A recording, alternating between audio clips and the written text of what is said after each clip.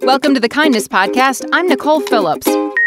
Everyone's owned a cookbook or flipped through a magazine offering party planning advice, but have you read one that also talks about being a welcoming and kind host? Speaker and retreat leader Sue Donaldson has a book called Come to My Table, which explores the gospel of hospitality.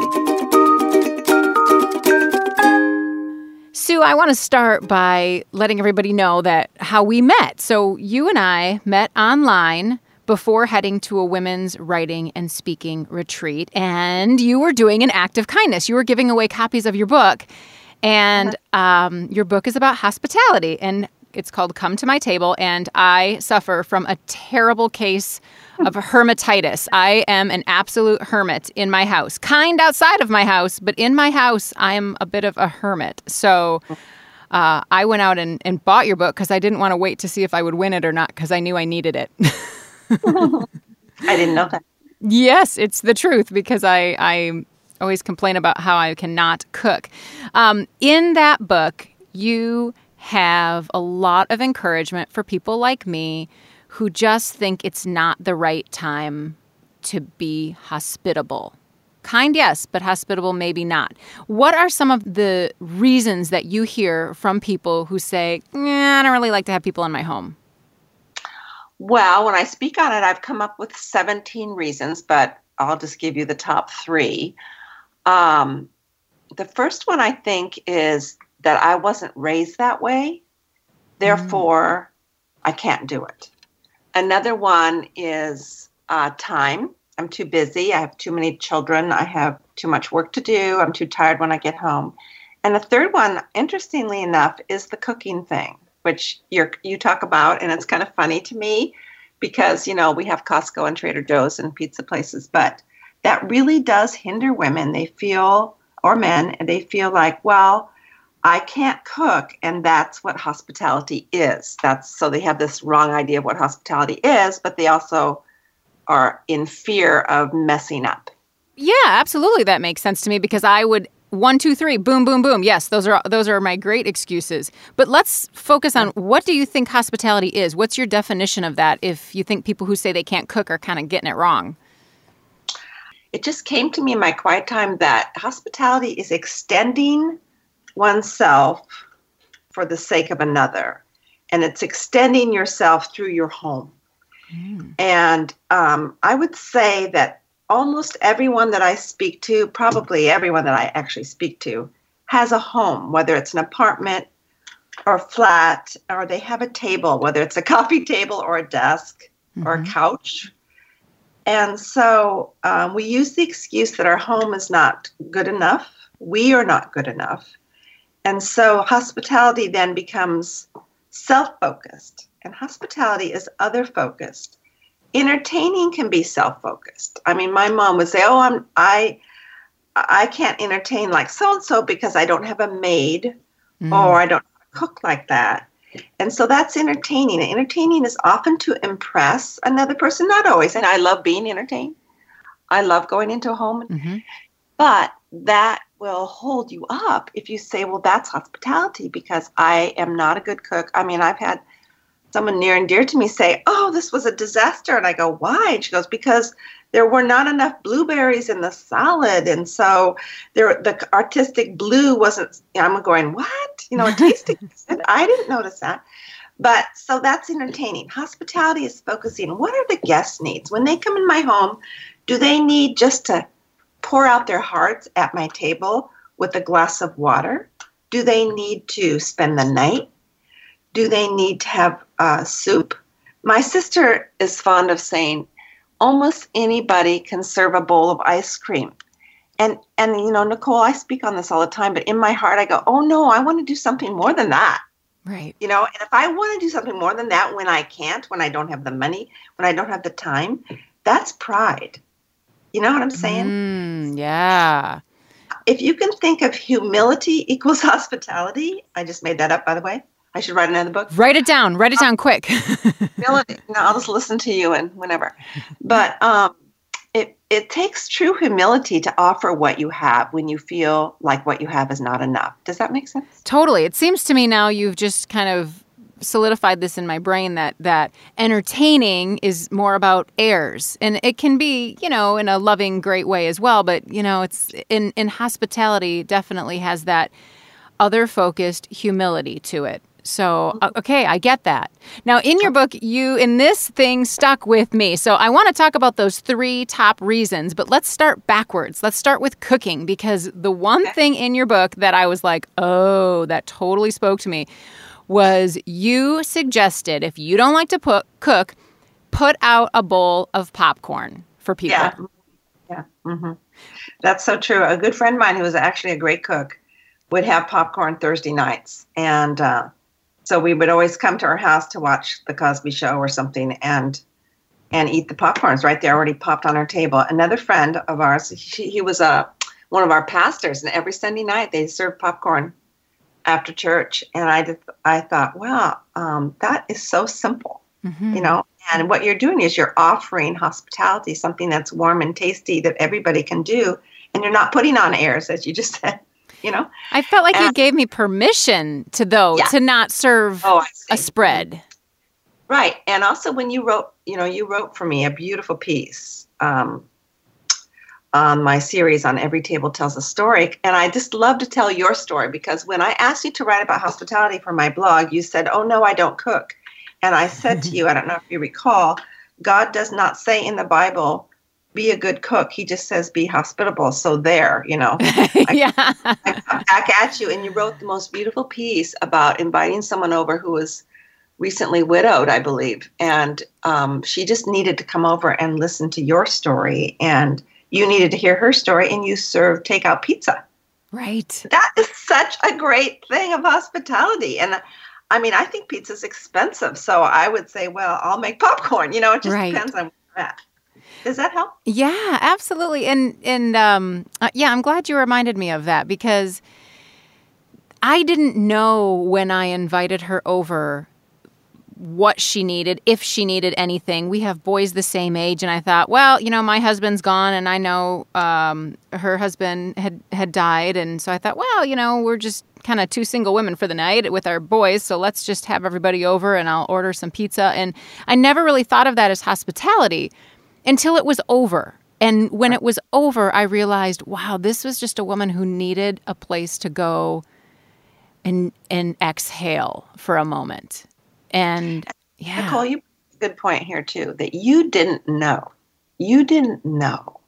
God knew though. Mm-hmm. And this kind of makes me cry, because I think, gosh, we don't know who needs our invitation. Even though you weren't obeying for like big spiritual reason, you were just doing how you felt led. That's what hospitality is. When you walk into a room, instead of thinking, wow, I wonder what people are thinking of me, and where should I sit, and how do I feel comfortable, to walk into a room with what I call a hospitality antenna.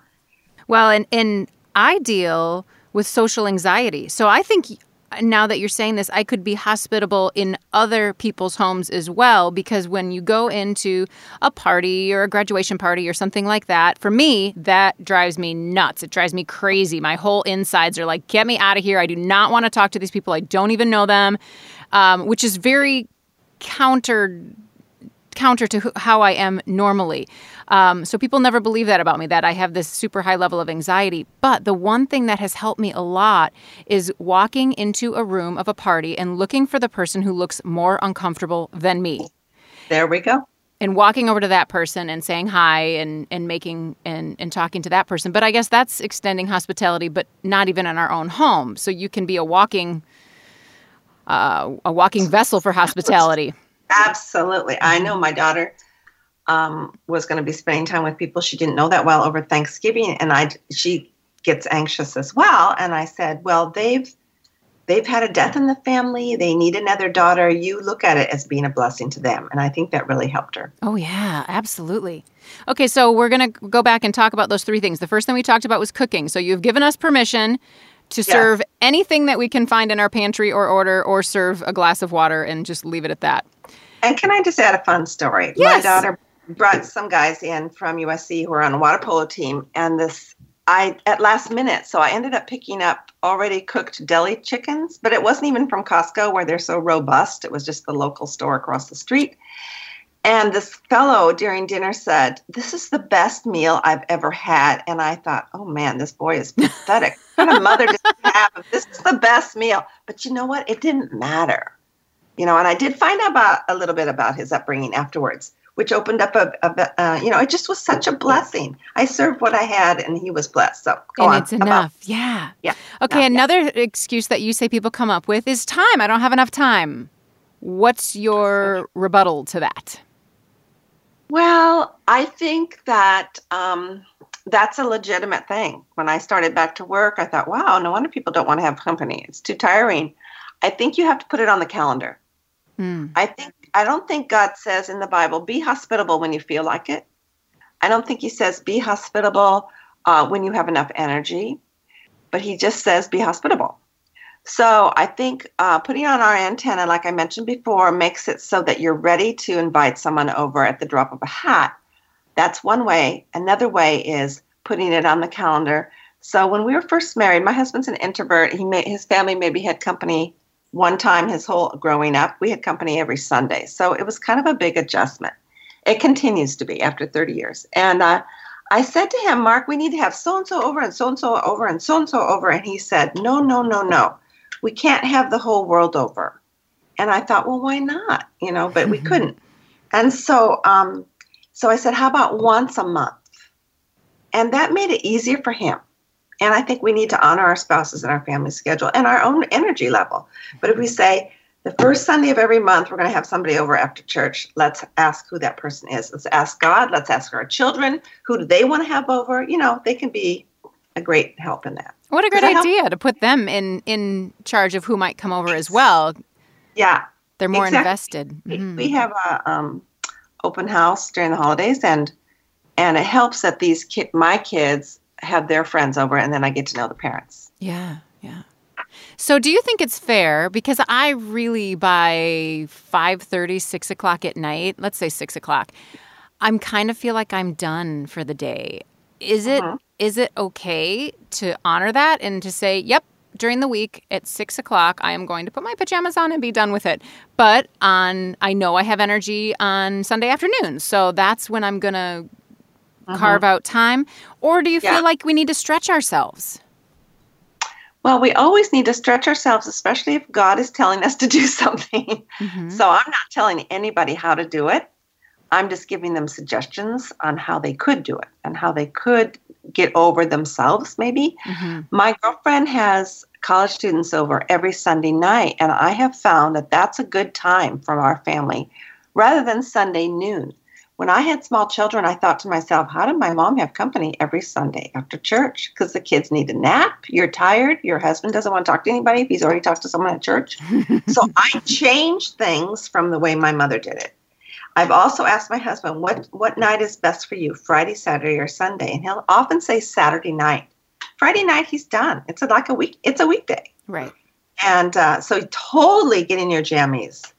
In fact, even have a jammy party. But totally work around who you are, because God knows that. He made you that way, Nicole. So it's not a guilt thing. It's just figuring out what's best for you and for your family, but not use it as an excuse for the next 100 days. Okay. So the first excuse that you had talked about earlier in this interview was that people would say, I wasn't raised that way. And it sounds like that was kind of your husband, but then he married you and you were raised that way. So what if you've got a couple or just an individual who wasn't raised that way? Then what? Well, I think number one is that you stop using it as an excuse, because we also weren't raised to be kind, and God had to teach us to be kind. And so I think the best thing is to get a friend. This is just a practical thing, to get a friend to do it alongside of you. Especially if you're a mom of young children and you feel embarrassed because there's sticky Cheerios on the floor and there's laundry on the couch and you're tired. So you ask a girlfriend who also has small children, or even an older friend whose kids are gone. They are delighted to come alongside of you and even fold that laundry. And I have found that when my kids were little, I would have to have people over because I was lonely. But I would bring over a couple girlfriends who knew how to make conversation. So they were busy making conversation with the other people at the table while I was getting the coffee ready or cleaning up the mess. So I would say get a friend and do it with that friend. And the second thing is, Nicole, when you first would walk into a party, you would feel uncomfortable. But the more often you'd walk into that same party, your anxiety level would go down because you practiced it. So when you say practicing hospitality, I mean, it's safer than practicing medicine, right? If you practice medicine. But if you practice hospitality and you mess up and you realize that you were okay with it, it's such a blessing to go ahead and try it again the next time. And it gives you strength. When I started speaking, I was scared to death. Right. But I've been doing it for over 20 years now, and I'm not so scared. I always rely on the Lord, but I'm not so scared, and it's because of practice. It's such a practical thing. So, the idea of having a friend come alongside of you is pretty powerful to me. And I have one friend, Teresa is her name, and she is the one that I rely on. If I know I'm going someplace and Teresa's going to be there, I am immediately calm about it because I know Teresa will help me remember everyone's names. She will come alongside of me and whisper to me, remember you talked to them about, the wife has breast cancer. And, she reminds me of these things that I should remember on my own, but I freeze. And it is important, I think, to be able to identify those people in your life. And even for having... let's say God has put a family on your heart and you know that you can get to know them better at your table. There's just something about being in a home, even better than a restaurant because of the noise level. And but you're intimidated or you feel insecure about it. Ask Teresa and her family to join you. And I call these anchor families. When we have bigger parties, I really try to make sure 2 or 3 anchor families are also coming, because they make sure that the people who are a little, more awkward, because we do have awkward people in our lives, but they still need to be invited. Right. And so when we had this homeless man over, I walked around the party and I said, would you go talk to Doug now? No one's talking to him. And they would. Or I'd go up to someone else, I go, I just found out he speaks French. You speak French. Would you go talk to him? And so it just helps me when I know I have people like that I can depend on. Super advice. Sue, what do you think are the benefits to us for breaking out of our shells, for putting away those excuses and just opening up our home and inviting people to our table? Oh, there's so many benefits. There's so much joy in seeing someone light up when they get an invitation. Often people would just like to be invited, even if they can't come over. Sometimes I'm relieved when they can't come over because I'm too tired anyway. I have made so many unexpected friends. I did hospitality. I was single till I was 35, so I did hospitality because I was lonely. And people were not inviting me over. They must have thought I had this exciting single life. So I just invited people over on Saturday morning brunches because food is cheaper for breakfast. And I didn't make a lot of money. And I could read a recipe. If you can read, you can cook. And so I made all these girlfriends who were older, wiser women, and they became my mentors. By the time I left that church, when I started having brunches, I left after 4 years. I had 6 different older women who would meet me at the drop of a hat. So that all came from me inviting them over first. Beautiful. Any other personal stories of kindness that you want to share with us before we go? Do you have a favorite? Yeah, I have a favorite. There was this single mom who would come in the store where I worked, and we got to know her. And every time she would come up to the cash register, she would cry about something. So we knew she was very tenderhearted. Well, it came up to the holidays, and I said, well, what are you doing for Thanksgiving? And she said, well, it's the first time she won't have her children with her because they're going to be with her ex-husband. So I invited her, and she came, and she told me later that she'd never had such a good Thanksgiving. Now, I'm not bragging. I'm just saying I was shocked to hear her say that. Mm-hmm. But she had such a good time, but she didn't really want to come. It took a lot of courage for her to come. So important to open our tables. Thank you, Sue, so much for talking with me today. I really appreciate it. It's been a delight. Thank you, Nicole. That was a conversation with Sue Donaldson. Learn more about Sue's book, Come to My Table, at welcomeheart.com. Thanks for listening to the Kindness Podcast. It's produced by WOUB Public Media and relies heavily on the kindness of engineer Adam Rich and intern Madeline Peck. I'm Nicole Phillips. We hope you'll subscribe to the Kindness Podcast on iTunes, Google Play, or the NPR One app, and find us on social media at Kindness Podcast. If you like the show, we'd love it if you'd spread some kindness in the review section.